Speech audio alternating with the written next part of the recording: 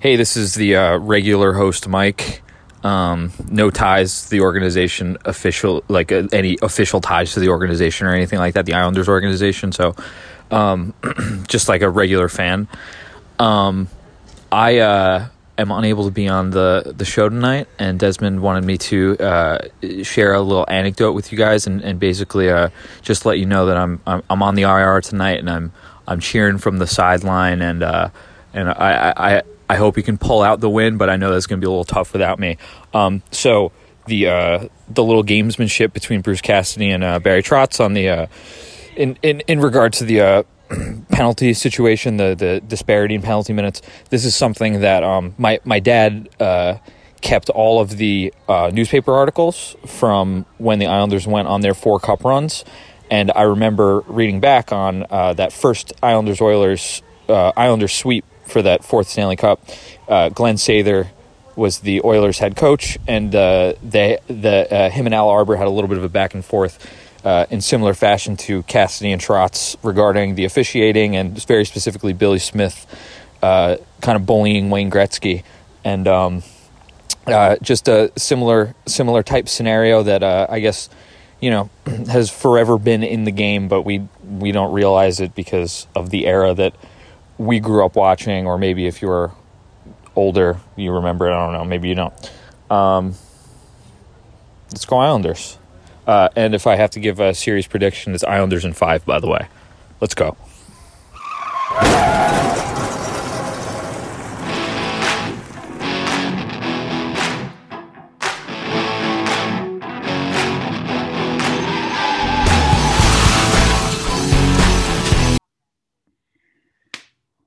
Wow. So, playoffs crazy, of course, through the Island podcast, episode 22. Islanders won again, by the way. And, it's been a crazy run. Not everybody makes it to every game, and for this episode, we've lost Mike for the episode, he said something about is going to give the corporate money. This is co-host Mike, to be clear, corporate co-host Mike. He had these 2 briefcases of money that he was going to bring to the referees from Game 5. So he couldn't make it, but a deal's a deal. So, but it's playoffs, and sometimes you got to you need a deep bench. You got to bring some people up, and I think the hot tag that we're about to tee up here. Introduce yourselves, your podcast, what you are drinking right now, and what you've listened to since Game 6 to hype yourself up about the state of the Islanders. Go.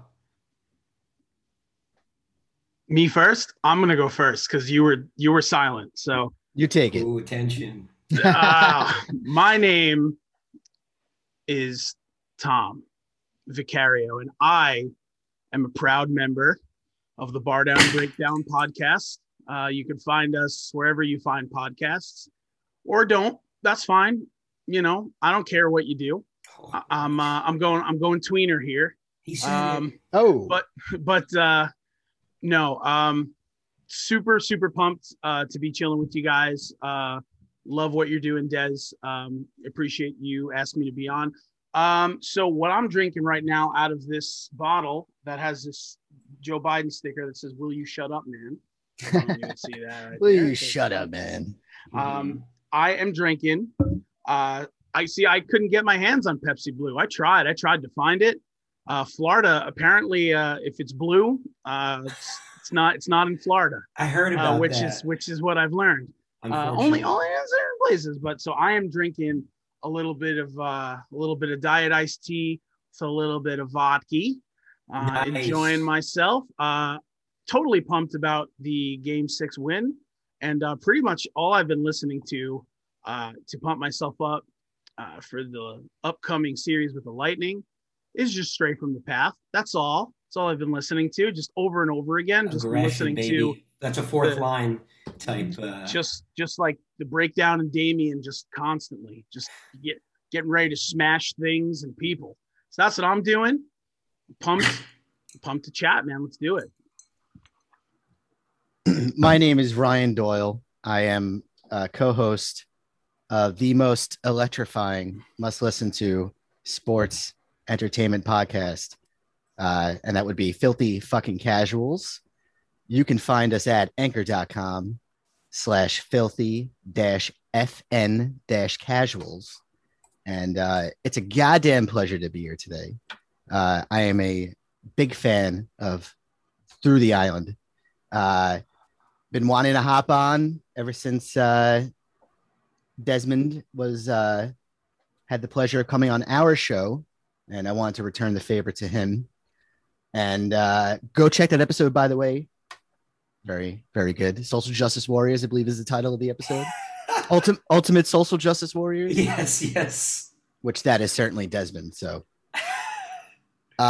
just fucking ecstatic. It's been a fucking great day. I had the pleasure of actually attending the game last night, and certainly just top 5, top 3. I mean, I never experienced a playoff win. Not a win, but name 2 that would be above last night that you John Tavares game and the last game in the old Coliseum against the Capitals. Yeah, and the playoffs. It's close. Yeah, it's close. I think those do exist in a. I think they're their own Spears. They're their own Spears. Mad TV. Didn't age too well. I guess they exist on their own planes. It's like the Father, Son, and the Holy Spirit. The JT game, the last game at the old Coliseum, and then last night. But that's not going to be the last best moment of this season. Oh, no, baby. And what am I drinking? Desmond, I found it. I found Pepsi Blue. I found Pepsi Blue, and I got a little Tito's as well. So wow. have you poured yourself? I'm not. We're gonna pour it right now, and this is a little tradition on the FFC podcast. So what does Pepsi Blue actually taste like? Does it just taste like blue? Yeah, dude, it's just like the Mountain Dew. melted icy kind of situation. Okay. I haven't had it in years. Is it actually like the Blue Mountain Dew, or is it a little different? It's a little different. All right. It's I've been having these for every game and every recording session, and it's honestly it's playoffs wear you down. You know, that's what I'll say. I'm starting to feel.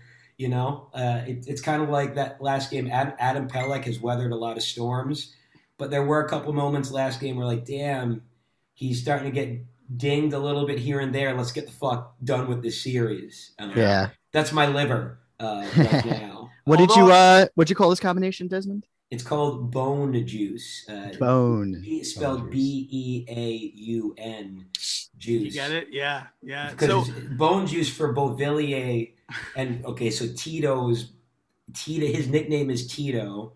Tito's vodka. Tito Bobo. Bone Juice, because it's like bone juice, because Beauvillier has very horny playing style, and he's fueled by the bone juice.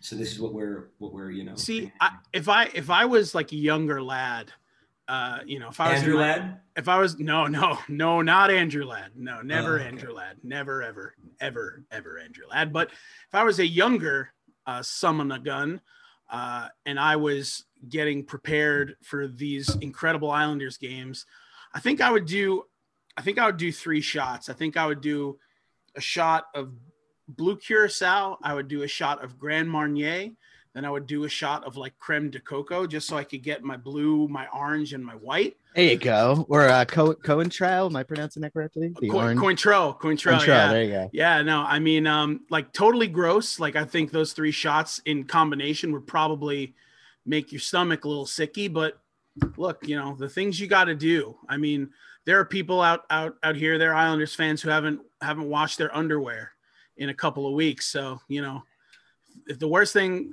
we got to do is drink some bone juice, we're probably doing better than anybody else. Trot shots for the people. Trot shots. I like that. Oh yeah, that's right. What am I listening to? Found in the Flood by the Blood. That really got me hyped up last night. That's a good one. I like that one. Glad to have them back. Hopefully.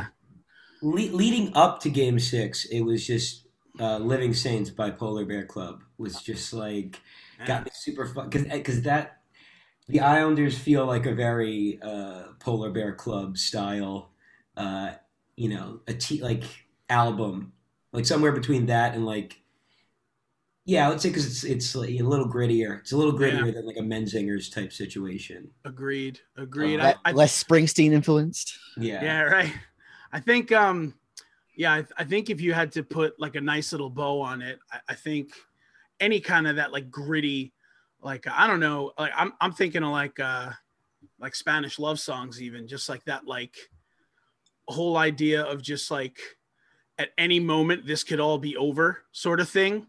And you know how Islanders fans are, like, game one of this Tampa series, someone from Tampa is going to put in that first goal, and every single Islander fan is just going to throw their hands up in disgust and just be like, well, it was fun. See you guys later. Like, that just. We got to nip that in the bud right here and right now. The Islanders are the face. They are the underdog. They are the Daniel Bryan team right now, fucking rising. And like, and there are so many layers and like levels of that throughout the lineup, which is like, I don't know, like we can just kind of free talk.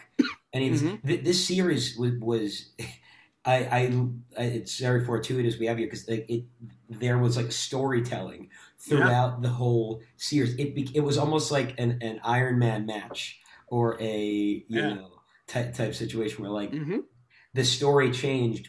Each game it changed a little bit. I agree with that. And I think it's funny because, in jest, we talk about making these parallels to professional wrestling in this, but I mean, it's there. I mean, you can kind of almost like think back to like, the mid 90s WCW days with Nick Patrick as the NWO referee. And it's just like, I feel like there were just a bunch of Nick Patricks on the ice for this entire series. And, Hall, Nash, and Hogan, are Bergeron, Marchand, and Pasta. And man, the NWO was just getting every single call that they could. And, poor Flair, poor Mongo, and all these guys that are just trying to quell the NWO. It's just, couldn't do it. But then finally, here comes Stinger, It's Sting.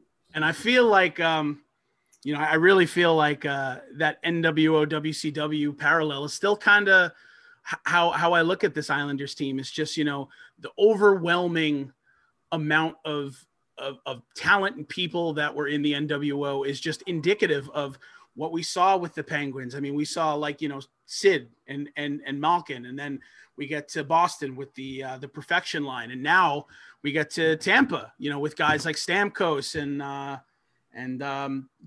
Kucherov and all these great players. And again, it's just like they're constantly juxtaposed. Like the Islanders exist in this like constant state of like juxtaposition. It from a narrative standpoint, it's incredible. It's like it's genuinely incredible to watch because it's also like this series started. So it started with riding that high from last round, and Sorokin I think looked pretty damn good in game one, but it was clear that the Islanders were playing the same way. They were having the same game. They were trying to play the same game against the Penguins, or as they played against the Penguins, as they did against the Bruins. And that shit clearly didn't work. And we're game two, they just had to fucking survive. And who Casey Cizik is getting that, like, that amazing overtime goal. Yeah. That changed the whole series. Oh, yeah. I've been trying to think of my wrestling comparison all day, and what better way to compare it to Mick Foley. I think the Islanders are the Mick Foley of the NHL right now. No joke. Are they? I was thinking that already. Are they the best looking guy out there? No, but they are the toughest son of a bitch in the league. And we're not there yet. But I'm hoping to have a Monday Night Raw championship win, and DX helping out Mick Foley. That would be the New Jersey Devils would be the DX in this situation. Sure would be. Yep. Absolutely. And shout outs to our Devils bros who have been very supportive. Yeah. Every Devils fan friend of mine is like hyped. And and the other thing, I'm sorry to no, cut you continue, off, continue. Sorry. is looking at the Devils as DX, helping us out and raising our arms in the air is kind of funny, but I think a lot of the other teams in our division, even Rangers fans, it depends on the kind of Rangers fans that you're encountering, of course, but a lot of people are like, yo, this is great. Like, because like the Rangers don't like the Penguins, they don't like the Bruins either. So, if it wasn't us, who else? And with all the bad blood with Tom Wilson and all this stuff, like really of the 4 teams that were coming out of the division, Rangers fans would probably be super pumped that the Islanders have come out of this division. Wow, that's a hot take, man. I think that most Ranger fans I know are not happy about it, but begrudgingly acknowledge what an insanely tight program Trotz is running, and like from the middle point of that series, the Islanders just kept creeping back. Like Boston punches back in game 3, but that was a pretty even game, and it ends on such a shit goal, that was a shame. Which brings back like the whole like, can you trust Varlamov? Because I remember there was some like, oh shit, what do you do? And then in game 4, like game 4 they and like in game 4 that last stand was nuts. The feeling of like, oh shit, it's a tie game. Yep. With less than 8 minutes left or something like that in the third. Like, oh, this doesn't feel good. The Islanders haven't really created a great amount. Yeah. Well, and Barzal getting that goal. Yeah. He needed that in the worst way. Weight of the world, absolutely. But game 5 gave me that real sickly feeling, man.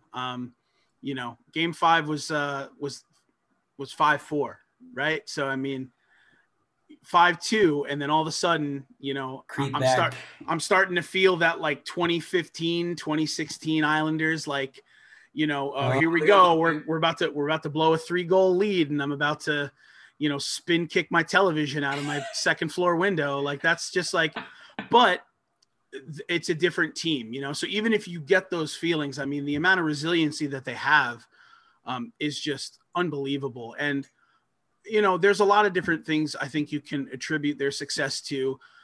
Of course, the Trotz system, which is boring hockey. It's call it what it is. It can be boring, but it's successful. And I think the most interesting thing that we're going to see is how the hell the Islanders decide to match up against the Tampa Bay Lightning, because we're in a completely, this is unprecedented. Like we haven't touched the ice with them since last year. So these series could go very interesting ways. There's a chance that, the Tampa Bay Lightning are going to be completely unprepared for the Islanders. The Islanders are just going to steamroll them. You can go the other way too, of course, but I'm really, really interested to see how these two matchups end up going, because it's completely unprecedented. Yeah, certainly. I'd be lying last night if during 4-2 I wasn't like, oh God. Yeah. Oh yeah. I had that sickly feeling too. Yeah. But you know what? A lot of it was affirmed after game 5 because, I saw a great meme of Poseidon and SpongeBob making all those burgers, and then SpongeBob makes his one little burger. And that's pretty much what it is. We ain't gonna that's also not sustainable for us. We can't get 44 shots and only do 19, but if we get the job done, I don't care. And it's only boring hockey if the goalie, well, I guess he gave up 4 goals. Let's not, it was the best 4-game goal performance that I've seen out of Varlamov. Yeah. But no, it's definitely different this year. It's definitely different than any other teams. And it's probably even different than the 2001 team. But yeah, You're exactly right. We don't know how we're going to match up against the team we didn't face this year, and Tampa's probably even better than they were last year. Talk about that hype, though. Again, wrestling. You get the year. You keep these guys separated, and like the Islanders from training camp, like day one of training camp. Yeah. Barry Trout's talking about how he's going to be thinking about Brock Nelson's missed breakaway in Game 6 overtime on his deathbed. That's a lot. That's a lot. That was a little bit of an over. We in the mental health biz call that an overshare. Barry, we're finishing our games. We're not like, the finishing. We're finishing Game 6. And I said the same thing. We had the same exact performance, I think, was Game 5 as well with the Penguins. Didn't do shit the entire game, but ended up winning in overtime. And then as soon as that happened, I said we're going to win the next game. And then same thing happened 3 nights ago. So and that's what hypes me up about this Islander team now, because like by Game 6, the Islanders were able to figure out how to do what they did to the Penguins. Meet that same end, but against a team like the Bruins that played an entirely different style. Absolutely. And just to kind of switch it up, I wanted to really hammer home.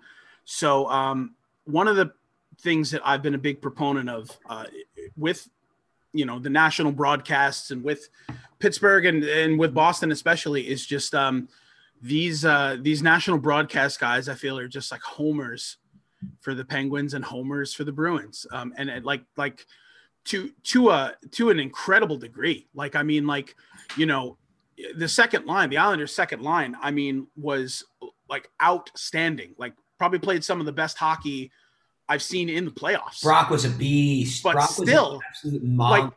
Like Brock being a monster is awesome, but still, anytime the perfection line would touch the puck, it would just be like, these guys are gushing. It's just like, oh my God, it's almost like it's like Vince talking about, like Brockus or like, some other beefcakey dude, it's just like spilling out of him. But so, Game 6, finishes, we get the win.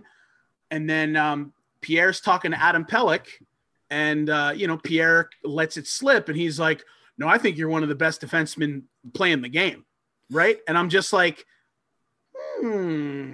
because this entire series, Pierre hasn't had one goddamn good thing to say about any Islander. And all of a sudden, except Adam Pelech. I will say he does love that. What do you call him? He called him a star. No, he called him something like something with like octopus tentacles, spider with octopus tentacles, or something like that. Something ridiculous like that. And it's really funny. So they've been making comparisons in the booth between Pelech and Butch Goring, and then at the very end when McGuire's talking to Pelech, he's trying to get that out of him. So he says something. He's like, like, you're a great shutdown defenseman. Like, what defenseman do you think you're most like? And, Pelech took the high road, and he was like, I don't want to get into that. Like, I'm not gonna, I'm not going to try to play that game. But like, he so desperately wanted him to be like, yeah, I guess I'm kind of like Butchie. And he's like, oh, I said that. You are like Butch Goring, Yeah. Yeah. No. Wait, do you mean Palmieri? Because Goring wasn't he was a center, but Goring was a trade deadline acquisition. So are you maybe thinking of Palmieri, because that would be a guy because he's been the goal scorer? Maybe that's what I'm thinking of, but no, I could have sworn that he was comparing. I don't think it was in terms of play. I think it was in terms of like grit and I don't know. I could be wrong. Being the sweetener of the team. I could be wrong, but I know that like they were making comparisons. Someone was making comparisons to Butchie, and I guess it could have been Palmieri. Now that I'm thinking about it, just trade because deadline. Yeah, exactly. Yeah. But because that's been one of the main graphics that's been like all around social. So then you're probably right. Yeah, it is like Palmieri so far where he ranks in overtime or in trade deadline goal scoring. Let's talk. Oh, go ahead, Ryan. Man. One last point. I was going to say, Tom, I'm glad you brought up the announcing because I never do this, but I had to with the last two series just because I hate the team so much. I went into the other subreddits of the team, and the entire topic of conversation amongst Bruins and Penguins fans were the announcers are for the Islanders, and the refs are for the Islanders. And I think one common talking point amongst all three of us for the last 20 years has been not those. And Joe Micheletti, an ex-Rangers announcer, which to be fair, he was a little excited when the Islanders would score. And he was also an Islanders announcer for a hot minute. But then you have John Forsland, a Massachusetts native. Like, no, he wasn't a homer for the Islanders. Yeah, no, absolutely not. And you know, that whole idea of the referees like ever like leaning towards Boston, like the only honestly like where like there were some like chippy playoff things that happened, like when Barzy took the spear, right? I mean, he got speared in response to like 4 or 5 cross checks, but I mean, like you still speared a guy. That's yeah, like Puck Soup talked about how the answer shouldn't have been to make it like go from you know, a major to a minor, right? It should have been it should have stayed a major, and you could give Barzell a cross check or something. Yeah, exactly. But the major has to say the major because it can't be. You can't set a precedent of that. Yeah, of course, because they're not going to call cross checking in games. What's everybody say about playoff games? Let the boys play. If they call cross checking, you're going to have 18 power plays a game. Exactly. So you have to choose. Which is why I thought it was very interesting in Game 6. Like, you know, the refs were like, we're not dealing with this. So here's the thing: we're only going to call trips. So if it's a trip or looks like a trip, it'll probably be called. Anything else, we are not doing. Which it was last night, by the way. Which is like the way, like, all right, if you make it such a fucking thing, all right, here, this is the only thing that's going to get called. Here you go. Yeah. Here's the answer. And like, you know, the other thing is, you know, like listening to a lot of these Bruin fans, and then, you know, Islander fans are coming back with them with, you know, I forget what game it was. It might have been maybe Game 4. I forget when it was, but I think it was either Marchand or. I think it might have been Marchand who like flipped the puck up and got called for a delay of game. And like everyone just talking about like, oh, like that glass, man, that Coliseum glass, you know, or like something like that, where they were just talking about like how the glass at the Coliseum is just different than the glass anywhere else. And it's so much lower, and you flip the puck and it's just like anything. Anything that's advantageous for the Islanders is some sort of act of God. But what, you know, like, here's the thing. Like, because I don't know how long we have on this pod. You know, I don't know how long we have on this earth. But you know, the Islanders' success to me speaks to the NHL needs to. It always gets framed as this situation. Oh wow, they've gifted us more time. Look at that. Unlimited minutes. Look at that, beautiful. Wow, no, that's a huge relief. Literally, what was I just saying? This is all going to stay in the pod.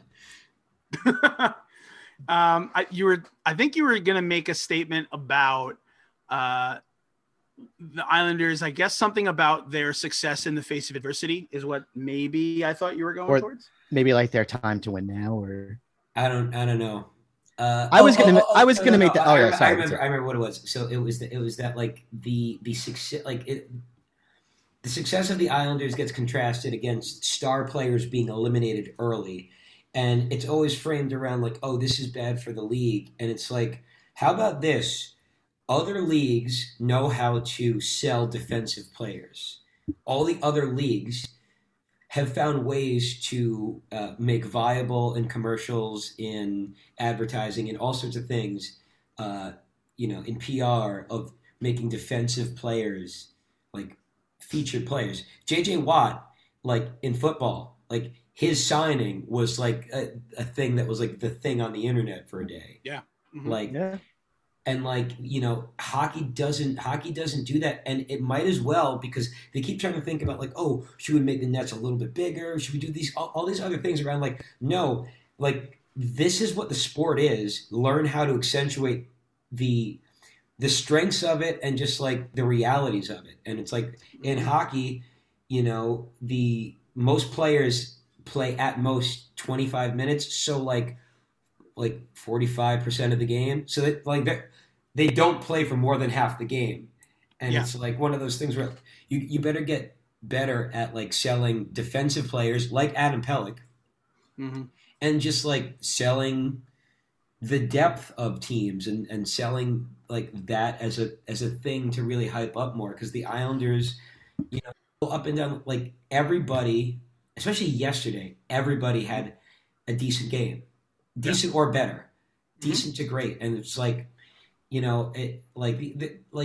there's obvious ones, right? Pellick and Palmieri, that's all cool. Something that I was thinking about was like Nick Leddy last night made some like weirdly great defensive plays, and like he has really struggled these playoffs. He's looked very soft. He's struggled with forecheck, but like giveaways. But like last night, there was that 2-on-1 that he broke up, like sliding and like getting a glove on it. He was blocking shots. Like he played like, he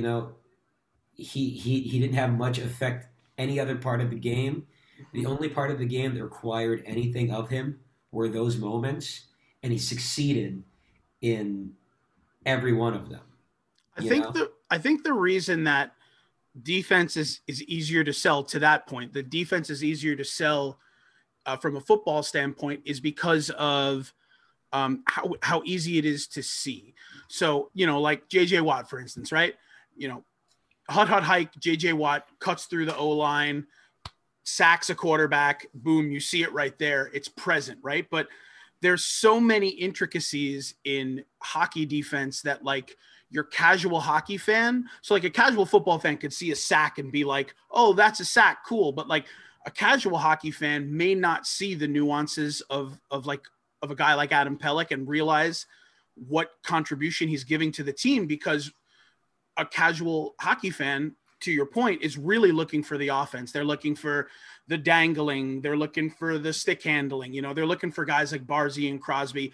Again, the casual hockey fan, right? So someone who's going to pop on the playoffs and look, they're going to look for the breakaways. They're going to look for the fights, all those like hockey kind of, benchmarks that you look for when you're not really a huge hockey fan. But your quote unquote X's and O's guys, like, your people that really know the game of hockey will be able to recognize a great D man for what they do, in terms of blocking shots, or what they do in terms of breaking up plays, or what they do even in terms of just moving the puck around and creating chances, something that like a non-hockey fan or a casual hockey fan might not see. So if the NHL can figure out a way to highlight those things and show your casual hockey fans how important this is to the game, then I think we'd have a good chance of these guys getting a little bit more stardom. But like, even when you think back to the 90s, right? The 90s hockey, where 90s hockey was still a very, very much an offensive game. Like you think about a Chris Chelios, right? Like, obviously, in terms of being a defenseman, like that's a name that always pops up. There are some guys I think that have his level of play, and that could have his level of stature, but it just, I think, is who's watching the game and in what capacity, I think, is going to kind of influence that a little bit. Yeah, it's a good talking point. This isn't this relative to hockey. I mean, a lot of sports leagues are trying to figure out the offense. I think a lot of it stems from the NBA with the rise of the 3-point and, just the change in that game, much different than the game we grew up with. It's all about scoring. In baseball, it's chicks digging the long ball. Yep. And they altered the ball. And then now the pitchers are coming back at it and they're saying, all right, well, we're going to fucking do what we got to do, Yep.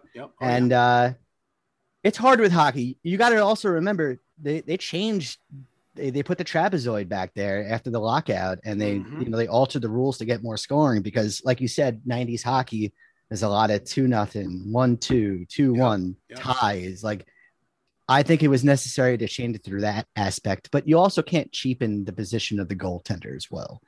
And in terms of the Islanders, yes, even Michael Dalcal, who gets a lot of hate with the fan base, when he's out there, man, he's not going to score. Yep. He was He's probably solid not gonna this do- year. He was very He's solid.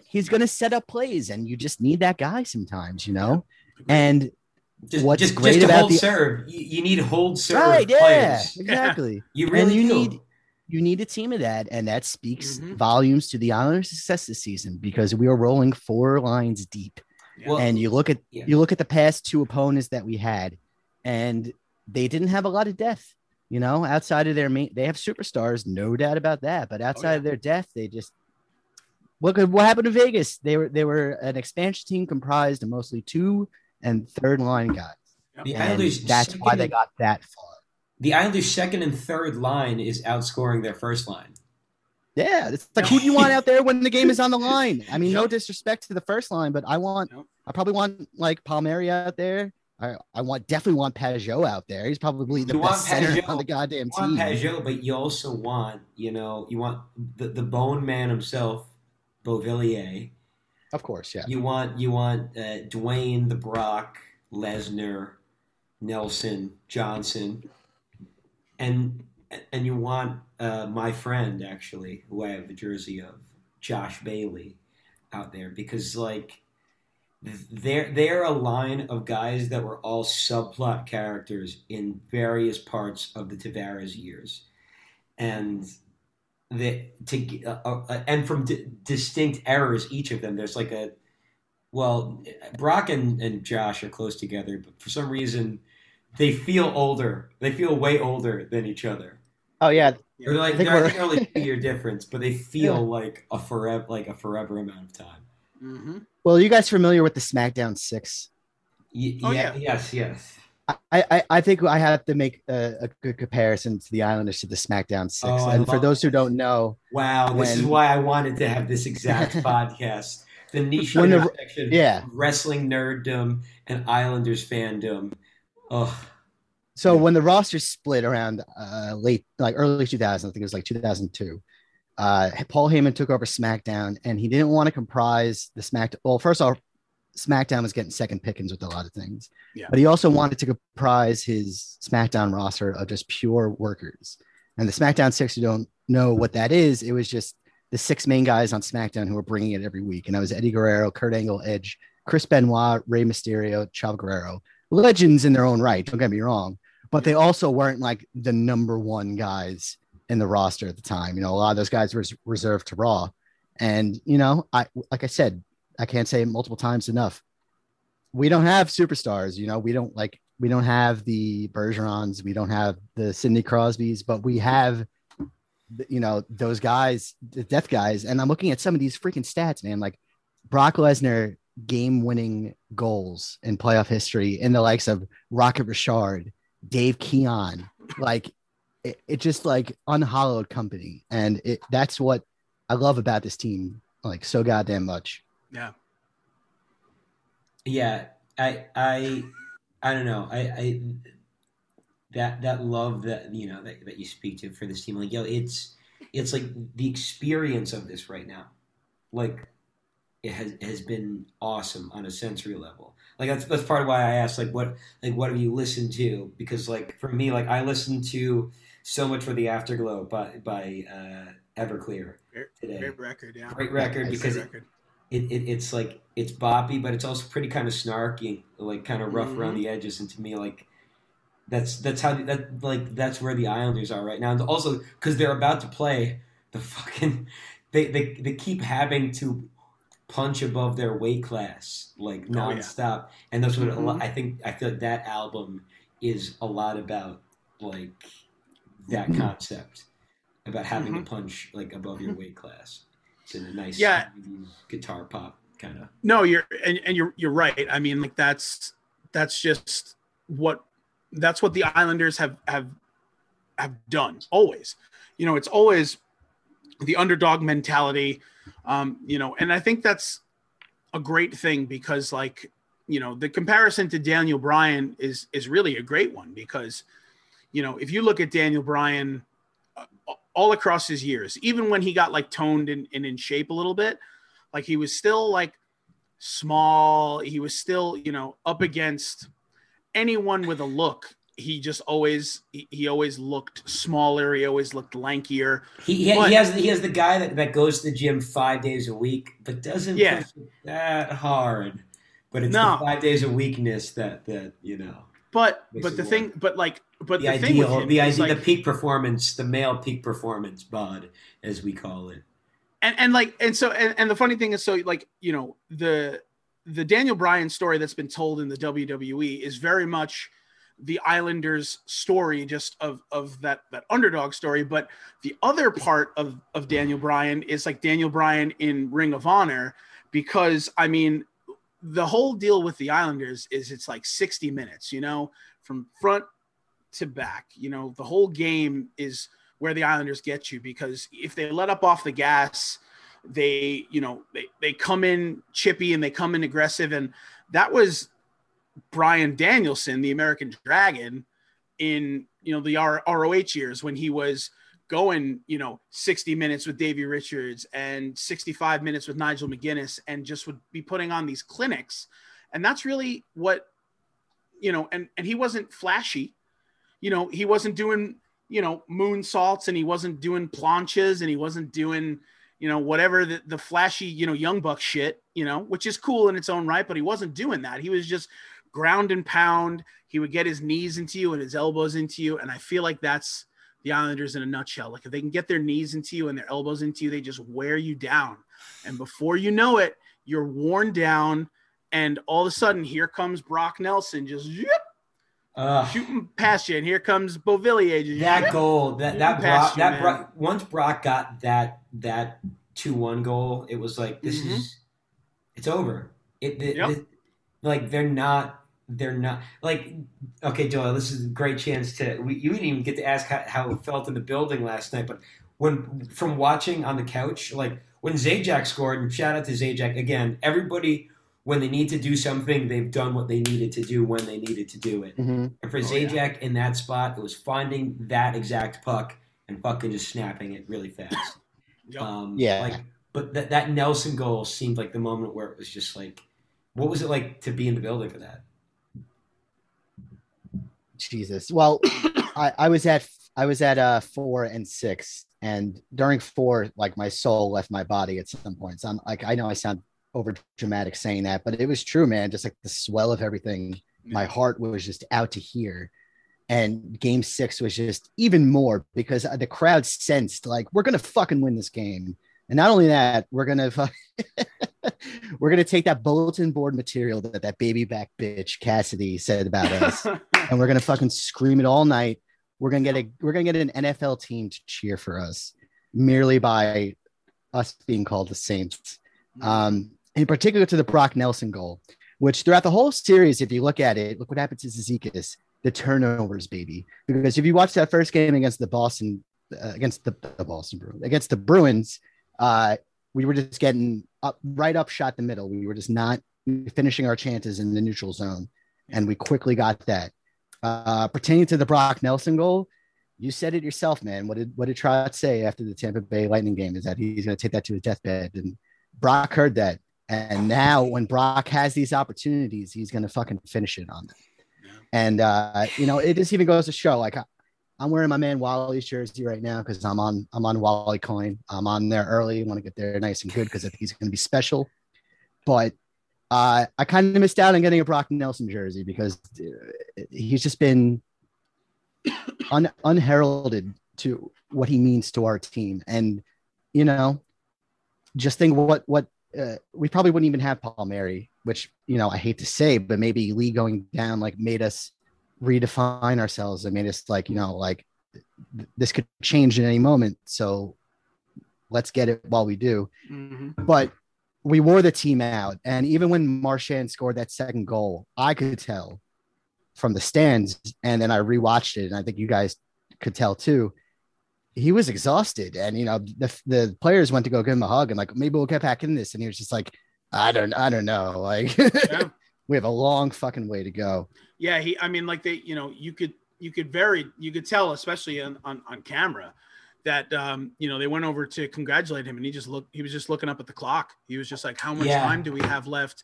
And you could look at it in one of two ways, like, how much time do we have left to try to win this game? Or in reality, how much time do we have left until I can get off this fucking ice? because this is done. Dude, and I mean, and like, truthfully, like that, the Islanders style of play does that. And especially because that perfection line, just Cassidy kept pushing him out. And, and these guys, I mean, who am I to talk about conditioning?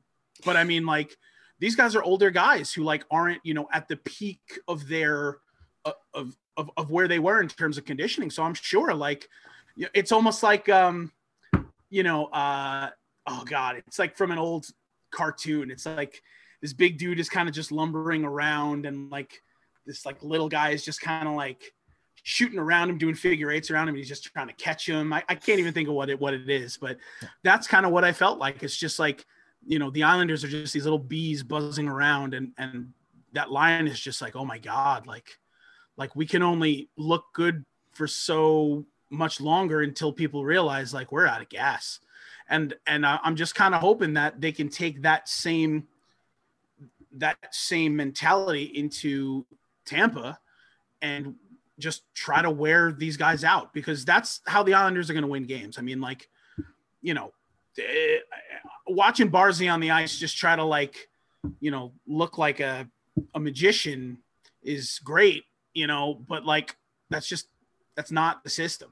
So I don't know, and the adaptability of the Islanders, like, I mentioned with Leddy having to go outside of his comfort zone to be productive. For Barzal to literally become productive, he had to get crappy goals at first. Yeah.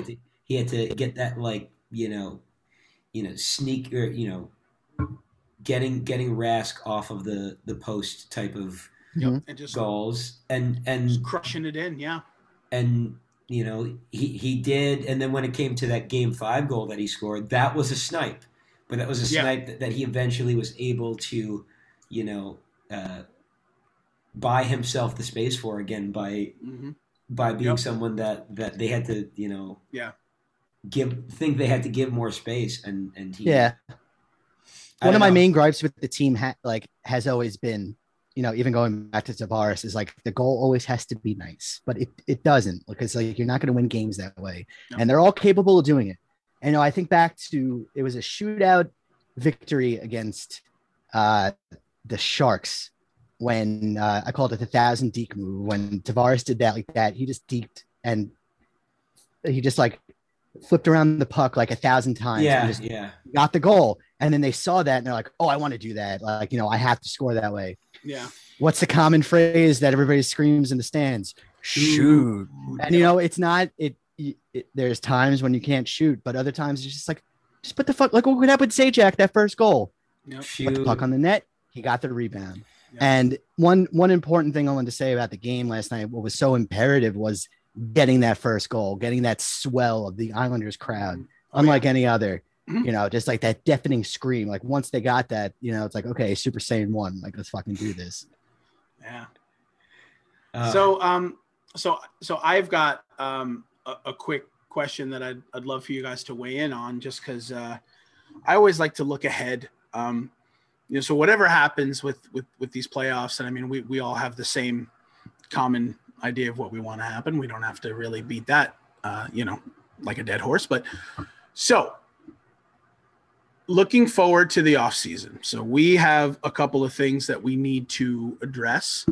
But where do you guys land on maybe not so much Zajac, but Palmieri? Do you think that the Islanders are going to make a push to try to get him signed long-term? And if they do, that's going to be at the cost of whom? Desmond, would you like to take this first?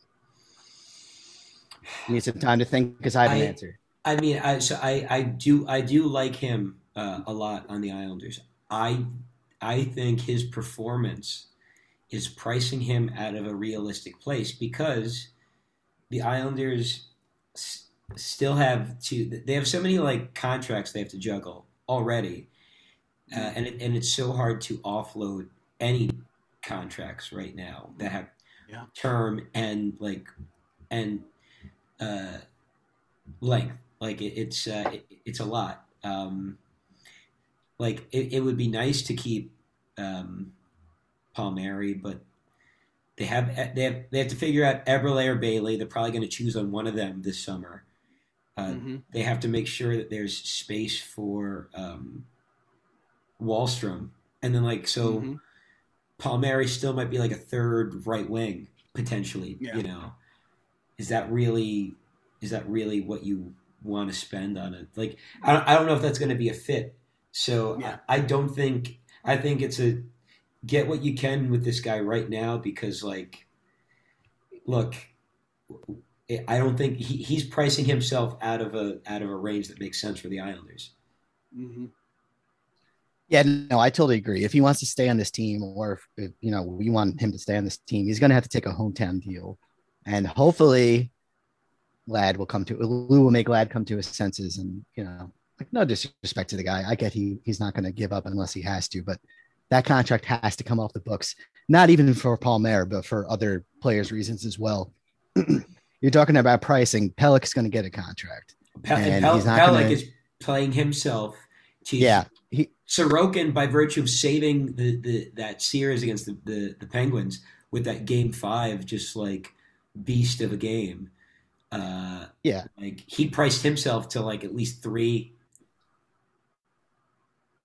Yeah, and Pellick, rightfully so, should not Barzy was one situation. I think he understood how imperative he was to this team, and he's really gunning to win with this team. So I think he was willing to take that discount. But Pellick can go anywhere he wants. So we're gonna have to realize with that. 2, we have to factor in who's gonna get chosen by the Kraken because we can't send them a first round pick because that's going to the Devils. Mm-hmm. Unfortunately, I think this is Zizekas' last season with us. I love the guy to death. Unless he's going to take less money, I don't know. But yeah, and would that even make sense for him too? It's one of those things. Yeah, it wouldn't. Like I said, it's all going to come down to how much these guys love this place. But at the same time, I was going to kind of bring up this question too, because the thing that bothered me the most when we lost to Tampa last year was wow, how is the window shut? How much time do we have with these guys and the way they are? Because I'm sure the two of you have just watched this since 2009, just the desperation we went through. We watched this build throughout the last decade. We want the fruits of our labor to, come to our hands. At the same time, Palmieri is probably my third thing that I'm concerned about. If he comes back, great, but we get Lee back in place. So I'd love to have him on this team. It's going to be up to him to take that contract though, because Lou's not going to throw the bank at him. Yeah, and I mean, you've got Pellick and you've got Beauvillier. I mean, perfect example. Bo's pricing himself into. Bo's pricing himself up those 3 guys. I mean, are just elevated their values significantly. Now, luckily, the one good thing that we have in our pocket is that both Bo and Pellick are RFAs. So, we have a little bit of room in terms of how they're going to get offered contracts and what they're going to want versus who's going to be able to match it to take them off of our plate if that happens. But the more you talk about it, and Zeker, I mean, if I think that if he were to go and be the one that the Kraken pick out of what's going on, I think he would be a great addition over there. I really do. And I think if I'm not mistaken, and I'm not super good at my contracts, I know Pellick and Bo, I think Sorokin even might be an RFA after this season. I don't think they signed him. I think he has one more year left on his entry level. So that's good then, yeah, because technically it's no. That's an RFA though. It's an RFA. It's an RFA. Yeah, free agency, but it's RFA. It's his last RFA year, I think. It's his last RFA year, and then so, and it's funny to think about, right? Because like Sorokin, is technically like a rookie, but he's technically not a rookie. No, like 25. This is the time where those goalies start taking space in an organization, like serious space. Exactly. Oh yeah. So I think the offseason is going to be a very tricky thing, just like last offseason was for the Islanders. But you just got to have a lot of faith in what Lou Lamoriello is going to be able to do. So, but I think as a whole, right, if you look ahead to where we fell short last year with Tampa, I think that the team has built themselves up in a lot of ways that can give us an edge against, such a great team. And they've, like we've discussed, they've even made some improvements themselves. But I think that if the Islanders can get their rate of play against the Lightning, then I think we have a little bit of comfortability there. Just a matter of actually having it happen. And as I say this, my heart is like beating, and I'm just like, what the fuck am I saying? Like, it's scary, man. I'm scared. I'm frightened a little bit, but I'm excited. I'm excited too, and it just goes to show how fast the series went. I was already preparing for game one. Yeah. And here we are. Game one, I presumably Sunday, I believe. But I don't think it's been announced yet. That's been kind of frustrating because I hope it's Sunday because I could use some time off from this drink that I've just the bone juice is really starting. I'll be honest with you. So also, Desmond, staining your insides. I hate to bring this up to you, but like, are you preparing for the Kraken to might take Bailey? I think I think people aren't addressing the situation, but I think there's a real possibility they take him. I think they would rather have Bolivia, but I mean, I don't know.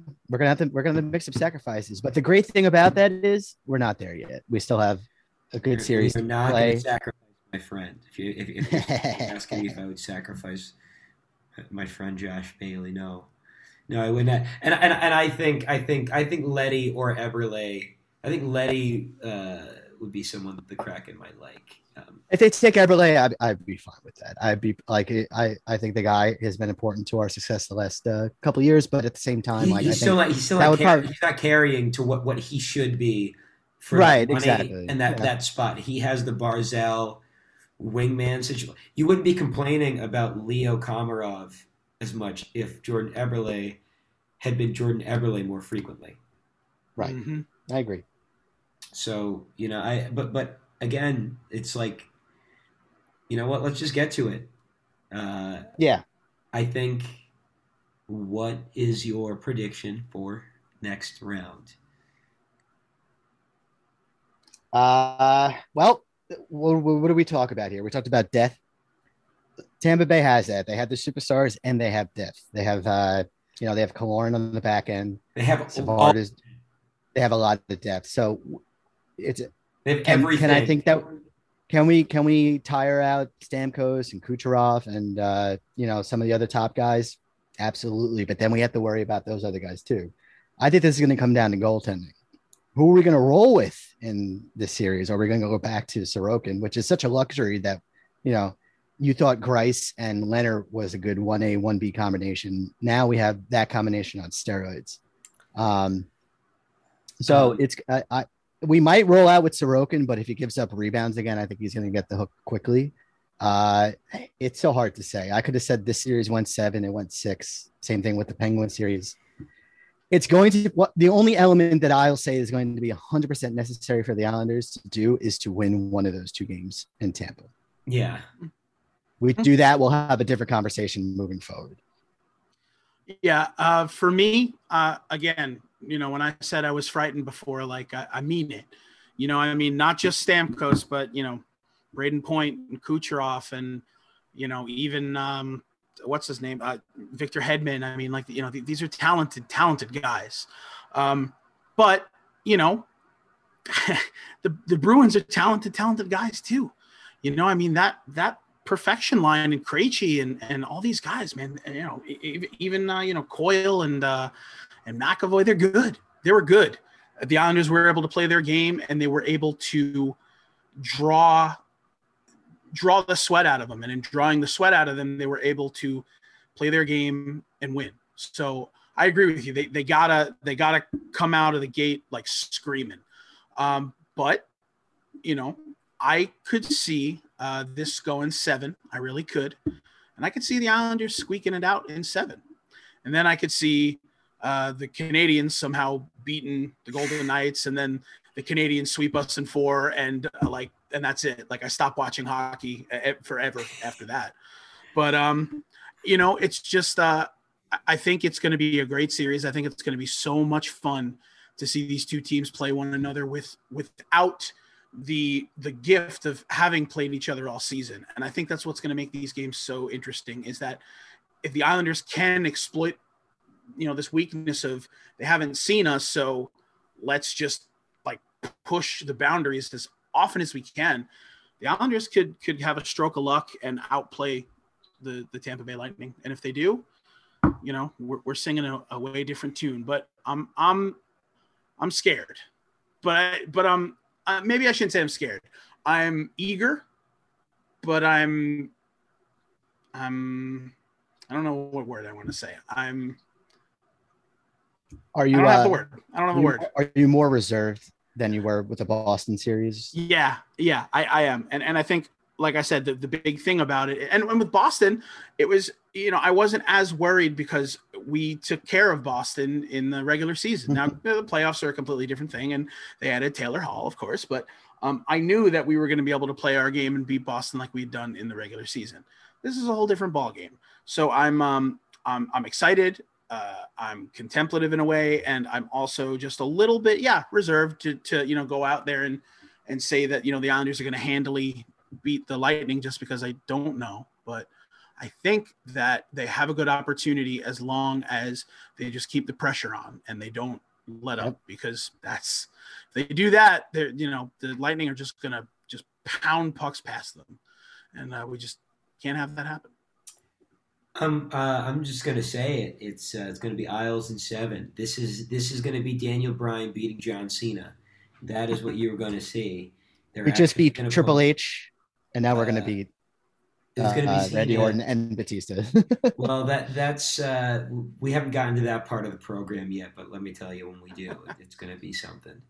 Well, I'll tell you what. I'm usually a timid guy making predictions. I don't like to, go out there swinging, but we beat Tampa, we're going to win the goddamn cup, because we're going to be Team of Destiny, and we beat all these 3 teams. And God's honest truth, if we could figure out to beat these 3 teams, we could figure out to beat, I thought the Avalanche were the Team of Destiny in this series, and now they're about to go home. Too. So anything can change. Oh, that's just wild. That's really wild. I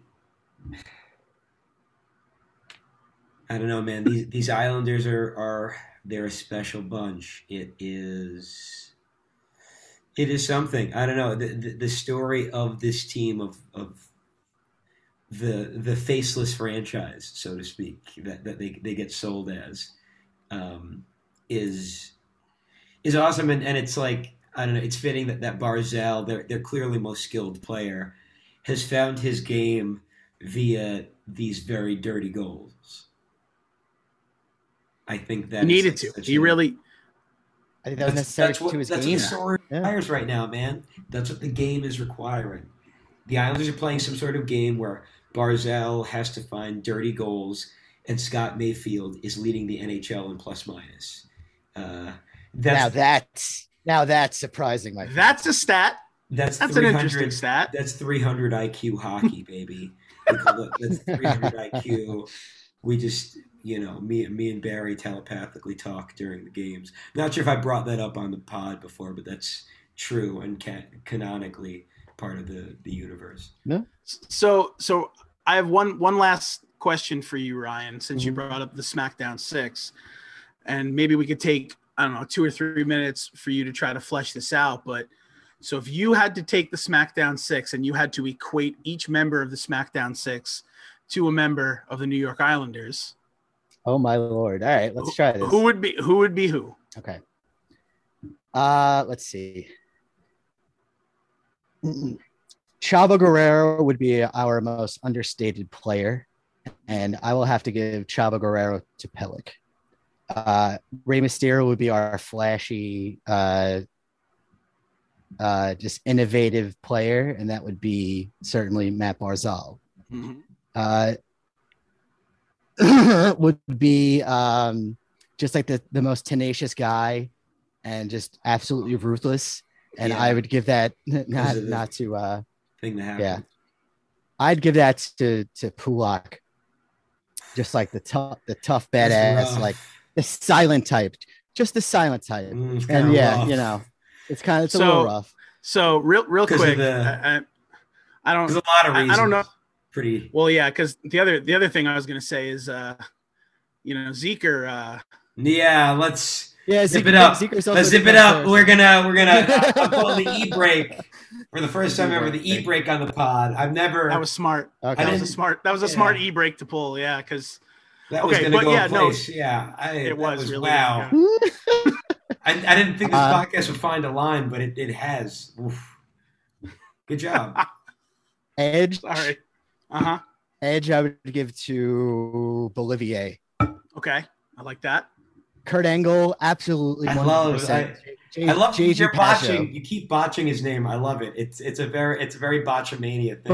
Bobo. I just call him Tito Bobo. So whatever. Tito Bobo's Edge. When he gets on to the true rated R superstar level. Horniness, yeah, that's the horniness to the max. He is the rated R superstar. That's gunning for that. Rated R superstar is a very bone juice oriented. He's gunning for that day with Anna Kendrick, baby. Yep. Yeah. And then Kurt Angle. That's an interesting question. Palmieri, I'll give to Kurt Angle because he's not really a veteran. He's still like 25 or some shit, right? Yeah, I mean he's young. He's young. And then Eddie Guerrero. Yeah, Eddie. Shit, man. Oh, I gave Kurt Angle to Pajo. I think it's a little better. He's just like the more he's technical. He has all the stats and quality, and is going to just deliver every single time he goes out there. Low-key, Eddie is Brock. Brock Nelson, perfect. There you go. Eddie Guerrero. He has a weird because Brock has a weird swagger. He's clearly a shit talker because he always gets punched in the head, like in these scrums. Guys just hate him. They hate being around him because he just has the same facial expression all the time. He does the Orange Cassidy shit, Yeah, he does. Of just he really does. Best wrestling bitch face in the biz, man. It's incredible. Resting Brock face. Yep. That's what I like Brock that has going on.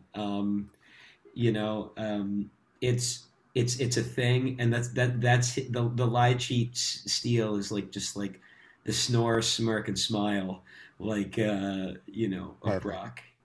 I think we excluding one individual. I think we named all six correctly with that things and the intersections.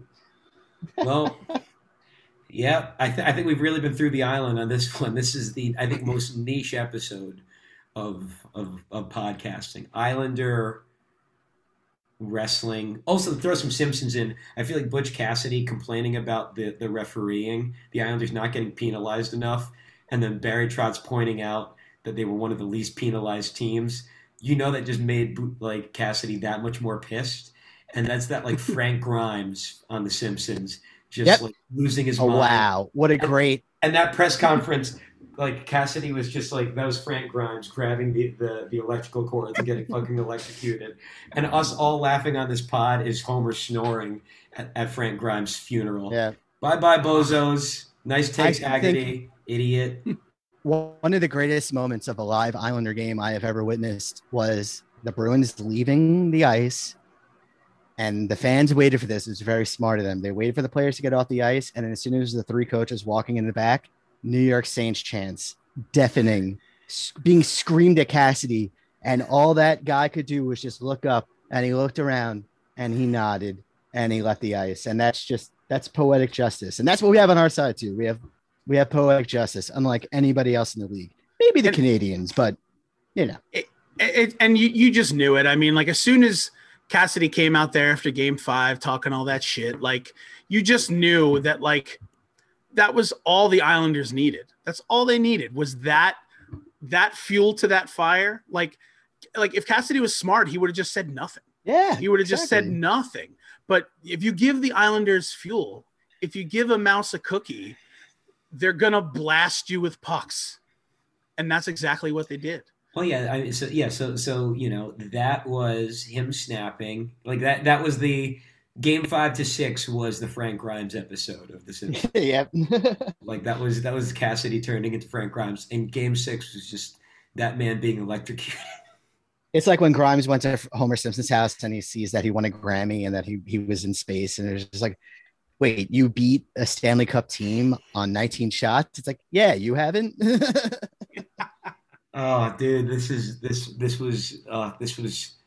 great. This podcast is, you know, we made a Wimplo reference on the Twitter one today that got a pop. Kung Pao enter the fist reference that got a response. So you know, we're finding new areas here. You know, that we're kind of, you know, we are the new intellectual frontier of Islanders podcasting.